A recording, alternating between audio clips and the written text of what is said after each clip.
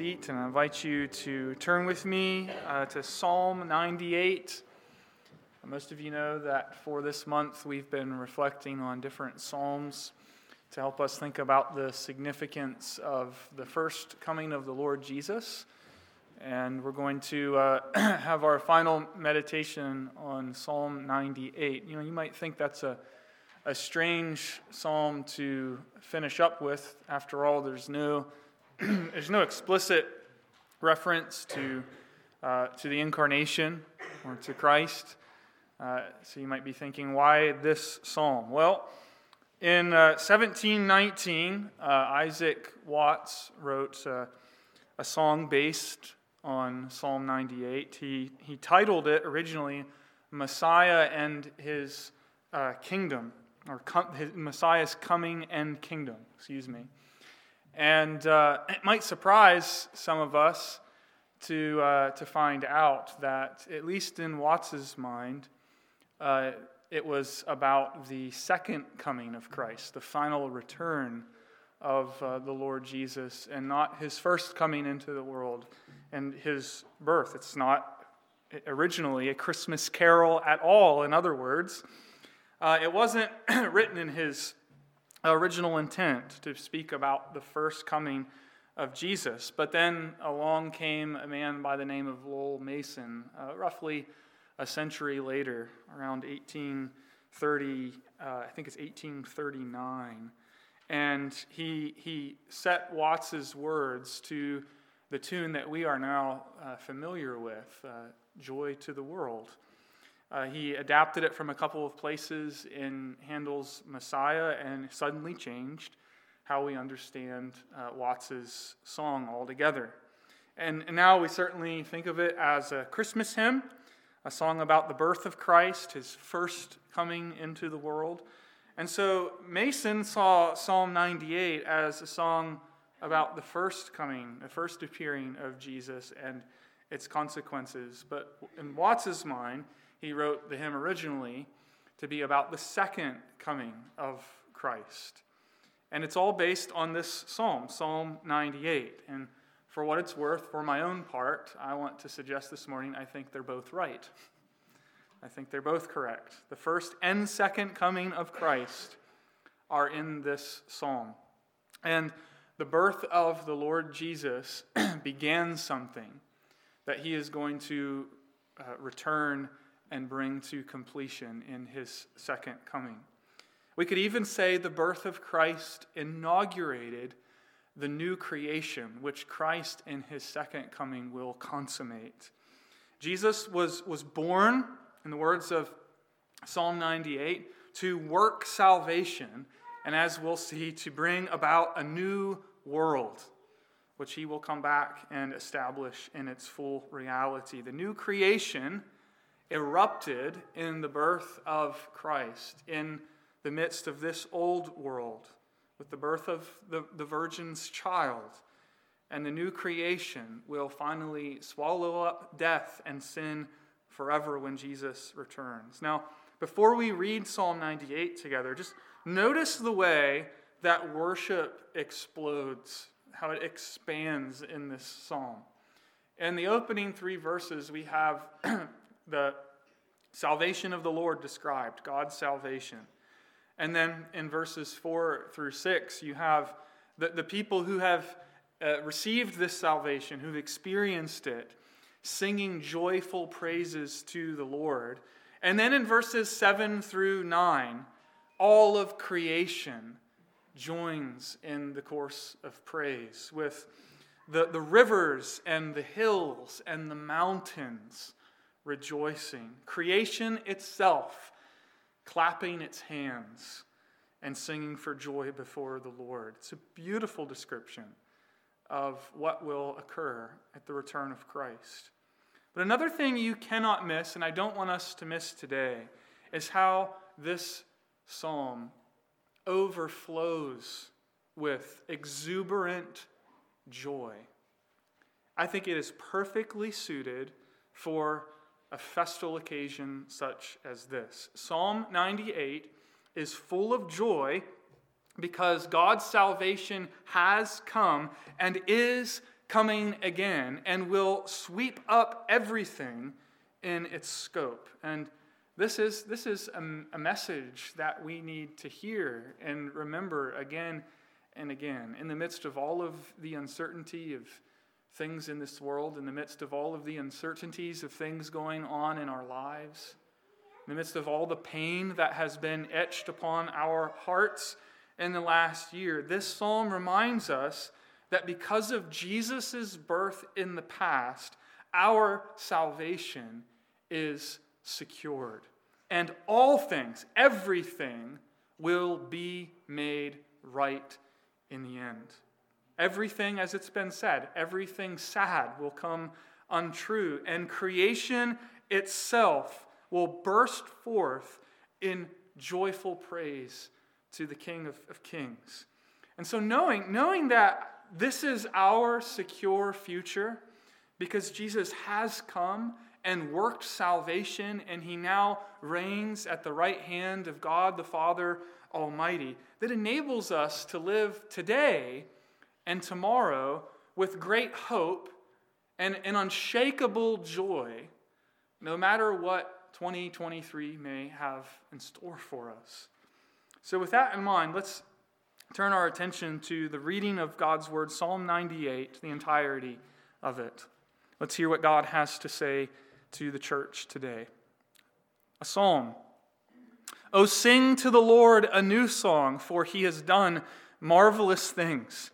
His right hand and his holy arm have worked salvation for him. The Lord has made known his salvation. He has revealed his righteousness in the sight of the nations.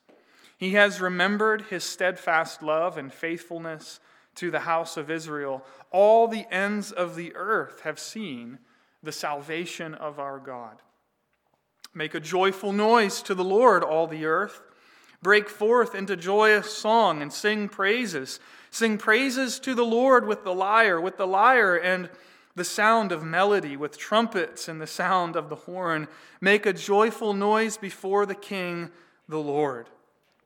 Let the sea roar and all that fills it, the world and those who dwell in it. Let the rivers clap their hands. Let the hills sing for joy together before the Lord, for he comes to judge the earth. He will judge the world with righteousness and the peoples with equity." Well, if you look at verses 1 through 3, as I said, it's all about God's salvation. And just the span of those 3 verses, you have salvation mentioned, I think, 5 times. His right hand and his holy arm have worked salvation. The Lord has made known his salvation. He's revealed it. All the ends of the earth have seen the salvation of our God. And notice as well how God's salvation is described when it says he has done marvelous things. Marvelous indeed. However, I don't think that translation helps us grasp what's really being said here in Psalm 98 as God's salvation is being described. The word is wonders. He has worked wonders. It's a word that means, if we're going to translate it, something like miraculous or supernatural. So it's saying, sing to the Lord a new song, for he has done miraculous things. That is the scale of the intervention that you and I need, friends. We not just something that gives us a kind of spiritual pick-me-up. We didn't just need a motivational talk to get us going. We didn't just need a good example to show us the way that we should go. We need something miraculous, something supernatural to take place to be saved. We need a miracle. And when you think about it, Israel in Egypt really illustrates this point for us, doesn't it? When Israel was in bondage in slavery, they needed supernatural divine intervention. A good motivational speaker wouldn't do it. I think that's one of the reasons God sent a messenger with a speech impediment to deliver them. They needed divine intervention. They needed God to do something supernatural to bring them out of slavery and to bring them into a land flowing with milk and honey. And this is exactly what God has done for us in our hopeless and helpless condition by working salvation for us. You see, like Israel, we cannot save ourselves. We can't deliver ourselves. And so God had to do something miraculous. He had to come down in person, in the person of the Lord Jesus Christ, to deliver us. Isn't that what Gabriel announced when he said to Mary, "The Holy Spirit will come upon you, and the power of the Most High will overshadow you. Therefore, the child to be born will be called Holy, the Son of God. Nothing will be impossible with God." It's an angelic announcement of the miraculous conception that will change everything. You see, God acted to rescue us through his Son, the Lord Jesus Christ. And we can describe it in these terms. It is a wonder. It is the wonder of wonders, the gift of God's very own Son. Notice the imagery that's used to describe how God worked salvation in the second part of verse 1. His right hand and his holy arm have worked salvation for him. It's the same imagery, again, that is used to describe how God redeemed the Israelites out of Egypt. And multiple times this language is used, but let me just point you to one example. Through Moses, God said to Israel, "I am the Lord, and I will bring you out from under the burdens of the Egyptians, and I will deliver you from slavery to them, and I will redeem you," here it is, "with an outstretched arm and with great acts of judgment." And this is precisely the imagery that Mary used when she rejoiced in what God was doing in the baby she carried within her womb. Remember, in the Magnificat, Luke chapter 1, verse 51, she says, "The Lord has shown strength with his arm. He has scattered the proud in the thoughts of their hearts." In other words, the birth of Jesus is the revelation of the Lord's right hand and his strong and holy arm. The Lord Jesus is the mighty hand and the outstretched arm of God, redeeming his people, working wonders. And so I wonder, do you see the wonder? Do you sense the sheer wonder, the wonder reflected in this psalm that inspires in the hearts of God's people a new song that calls for all the earth to sing and shout with praise? After all, God became man. And wrap your mind around that. The eternal Son of God took flesh and walked and dwelled among us. He became and remains forevermore a human being. Flesh and blood, dwells in heaven right now at the right hand of God in the Lord Jesus Christ. He walked among us, healing the sick, showing mercy to the needy, raising the dead, and by his obedient life and his substitutionary death and his victorious resurrection from the grave, he has worked salvation for us. And it results in all of these wonderful blessings. Former enemies reconciled to God. Former orphans adopted into the family of God. Those who were formerly at enmity with God, now reconciled at peace with God. Sinners forgiven and declared righteous. The blind receiving sight. The deaf being made to hear. Slaves being set free. The dead being raised to walk in newness of life. And notice who this salvation is for in verses 2 and 3. To whom is it made known? The Lord has made known his salvation. He has revealed his righteousness in the sight of the nations.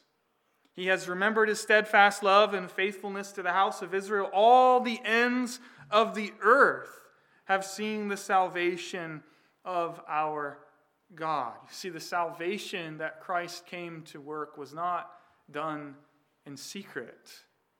It was done publicly. The salvation worked by God's right hand and holy arm has not been kept a secret for a select few. The psalmist says, the Lord has made it known. He has revealed his righteousness in the sight of all peoples. You remember what John the Baptist, one of the things John the Baptist said is he prepared the way for Jesus. In the Gospel of Luke, chapter 3, verse 6, he said, all flesh shall see the salvation of God. You see, the good news of salvation worked by Jesus, it is not a secret message for a special group.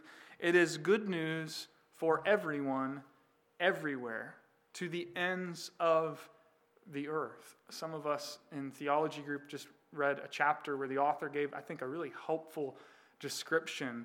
He talked about the aspirational intent of the gospel being universal. And so its aspirational, universal intent means that it's a personal gift written out to all of its hearers. You understand what that means? Who is salvation for? It's Christmas time. Whose name is written on the wrapping paper? It's written out to you. Your name is on the gift. The gift is made out to you. All the ends of the earth, everyone, everywhere, yes. But this gift is personal. It addresses us as individuals as well. And this salvation that he has worked is a gift in the truest, deepest, realest sense of the term. And let's be honest, we're thinking about gift giving this time of the year, and we tend to think of gifts as something that need to be earned or reciprocated, right? You only get gifts if you've been nice. And maybe some of us don't want others to give us gifts because then we'll feel obligated to get a gift for them in return. But strictly speaking, this is not how gifts work. Right? Jesus is called the gift of God. Right? Salvation is a gift from God. And that means you don't qualify for it. You don't earn it. You don't do your best and say, okay, now I'm worthy of it. You don't clean up your act in order to gain it. You don't persuade God by trying to be nice. He came to work salvation for us. What's the New Testament say? When we were dead in our sins and trespasses, when we were enemies of God. He came for the helpless poor, for those who have no strength. While we were helpless and utterly lost, cold, dead, hostile, and adverse. Continue on with the negative and the pejorative descriptions. Christ came in that context to work salvation, to give us the gift of God. And God makes this salvation known to the nations to give us new life as a free gift. See, God is the giver of the gift, and God the Son is himself the gift. And the gift is held out before all nations. The Lord has made it known. And a question I think we ought to ask ourselves is, why would anyone ever want to leave such a gift unopened and unreceived? This psalm tells us what happens to us when we are the recipients of this gift. Among other things, it tells us it puts a new song into your heart. I can't help but think of Miriam after the people of Israel were delivered from the Egyptian army. It makes you want to sing and dance before the Lord and shout with joy. This is what happens when we really come to terms with the scale and the scope of what God has worked through the Lord Jesus Christ. So verse 1 calls for a new song, and verse 4 talks about the sound of melody. And some of us, I think, will be very grateful that this psalm also says we can settle for making a joyful noise. Augustine, commenting on verse 4, says, and I'm going to quote him here, he says, "Rejoice and speak of what makes you happy. But if you cannot find words for it, shout for joy. Let your shouting express your gladness if your speech cannot. But one way or another, do not let your joy be silent. Let your heart not be silent about its God or silent about his gifts." Some of you, this week I commented online about the World Cup final, and I shared a video of a well-known sports commentator who's from Argentina, and he was at the World Cup final. And it's this clip of him watching the shootout and the moment when Argentina wins the World Cup final. And there's just this expression of joy on his face that is indescribable. Instantly, his eyes well up with tears of joy. And he is so overwhelmed, he loses the ability to articulate sentences. And for a few moments, all he can shout again and again is, "Argentina champions, Argentina champions," as he's grabbing the guy next to him and hugging him. And the man knows how much it means to him, so he's patting him on the back. And honestly, this was one of the best World Cup finals I think I've ever seen. And I enjoyed watching celebrations in Argentina just as much as I enjoyed watching the game.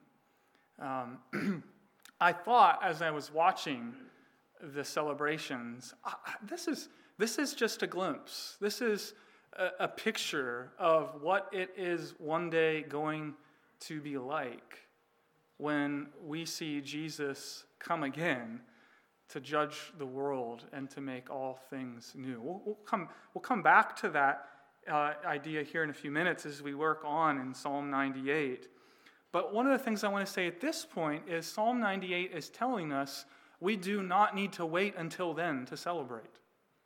We do not need to wait until his second appearing to rejoice with exuberant joy. We can and we should celebrate now because as Psalm 98 says, he has remembered his steadfast love and faithfulness, and he has worked salvation, and he's made it known to us. God has already dealt decisively with our greatest need. He has done something that eclipses the accomplishments of a World Cup victory when he redeemed you and me by sending his son Jesus into the world to lay down his life on a cross. And so how should we respond? Psalm 98 is giving us part of the picture. With a joyful noise to the Lord, with singing.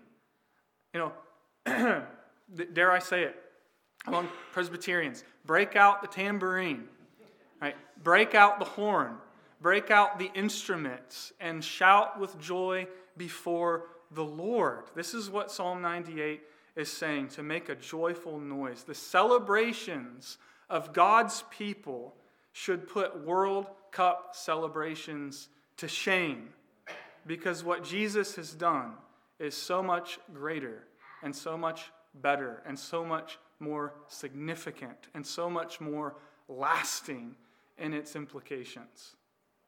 Part of the joy I experienced in watching Argentina win the World Cup was knowing that Argentina has had a pretty rough year this past year. They've, as a nation, been through some difficult things, and it's just a sports game. It's just a soccer game. But for a moment, people forgot their troubles. And they celebrated together. And it was a wonderful thing to see. But the truth of the matter is, that victory didn't really change anything, did it? Eventually, they're going to have to go back to the way things are in Argentina and face reality. But the really wonderful thing is we're talking about Psalm 98. We are celebrating because of reality. Because of what God has already done. And because of what we know he will one day do. So look at verses 7 and 9. Takes us there. The praises don't stop with the redeemed people of God. Creation joins in the song. I love this description. The seas roaring and rivers clapping their hands and the hills shouting for joy before the Lord. The whole of creation joins in celebration. And the reason, what is the reason for such joy? Yes, on the one hand, it's the salvation that the Lord has worked, but you see where we've moved in verse 9? We have moved from the first coming of the Lord Jesus to his final return. The reason for the joy, verse 9, for he comes to judge the earth. He will judge the world with righteousness and the peoples with equity. Don't let people today convince you that the idea of divine judgment is a negative thing. It is the best thing when we have taken refuge in God's Son. It is, according to the Apostle Paul, part of the good news. Remember how in Romans 8, Paul talks about the creation itself waiting for the fullness of God's salvation to be revealed. The whole of creation has been groaning as it awaits the revelation of the sons of God, as Paul puts it. And there Paul is saying that the redemption of a new humanity represented by their head, the Lord Jesus Christ, the last and final Adam, the redemption of the new humanity goes hand in hand with the restoration of all things. The renewal of all creation will join, that renewed creation will join in the song. And so you see, we've moved from the first appearing to the second appearing of Jesus. Salvation has been worked, and judgment is coming. And along with it, a great change is coming for this world and for all who have received the Lord's salvation.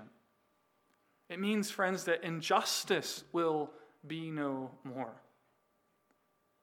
Some of you I know have suffered tremendous injustice in your lives, and perhaps you've sought justice in this world through civil courts and litigation, and at the end of the day you've realized that man cannot really render full justice. One day there will be perfect justice and equity. Sin will be eradicated. The curse will be undone. Death itself will be swallowed up in victory, and we will dwell in the presence of the Lord. Because as we were thinking about last night, remember the promise of God's dwelling place in the midst of his people. It will be in a new heavens and a new earth where his glory covers the earth. And there will be unending songs and shouts of joy and creation itself erupting in praise when the Lord Jesus appears to judge the living and the dead. And so yes, we ought to look back at what has already been done and rejoice today, because we are, by grace, the recipients of God's salvation. But Psalm 98 is reminding us, the good news doesn't stop there. We look forward to when he will come again to judge the living and the dead and to make all things new. That is why we sing, and we will have opportunity to sing in just a moment. No more let sin and sorrows grow, nor thorns infest the ground. He comes to make his blessings flow far as the curse is found. The curse lifted forever in a world made new. He rules the world in that day with truth and grace and makes the nations prove the glories of his righteousness and the wonders of his love. And this, my friends, this is our Christmas hope. Not a quaint story about a baby laid in a manger, not even a man bruised and bleeding upon a cross, but a king who has come and worked salvation, and who is now crowned and reigning on his throne, and is returning soon to reign over a new heavens and a new earth inhabited by the children of God, a home of righteousness, of life and joy and unending peace. And so as we wrap up this morning, I want to wish you all well and say, may you find yourself singing a new song from your heart this morning, even as we have been and hopefully will continue to sing these old Christmas carols. And more than that, may he fill us with a sure and certain hope as we look forward to this great day when new songs will reverberate with joy in a new creation. May the Lord richly bless you and your families this Christmas, and may he grant you a very, very Merry Christmas. For the Lord Jesus has come and worked salvation, and he is coming again to judge the world with equity. Let's pray together.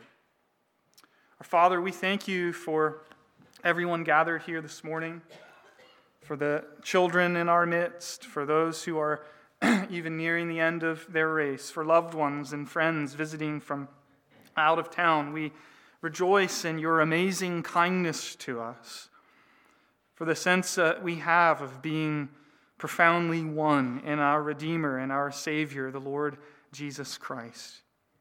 We pray for those in our midst who are feeling the loss of a loved one this year. There are empty seats in our homes and around our tables and in our pews. And amidst the sorrow, we pray, Lord, that they might know resurrection hope and joy, not found in circumstances, but found in this Christmas hope that one day all things will be made new. And we pray that each one of us, Lord, would take and receive the gift of salvation that you have revealed, that you have made known to the nations. Thank you for the reminder that Christ is for us. And so help us to receive him, that our songs might be made new, because our hearts have been changed, because our hearts have been made new, that we may find our place in the new creation where Christ our King reigns. For we ask all of these things in his holy name. Amen.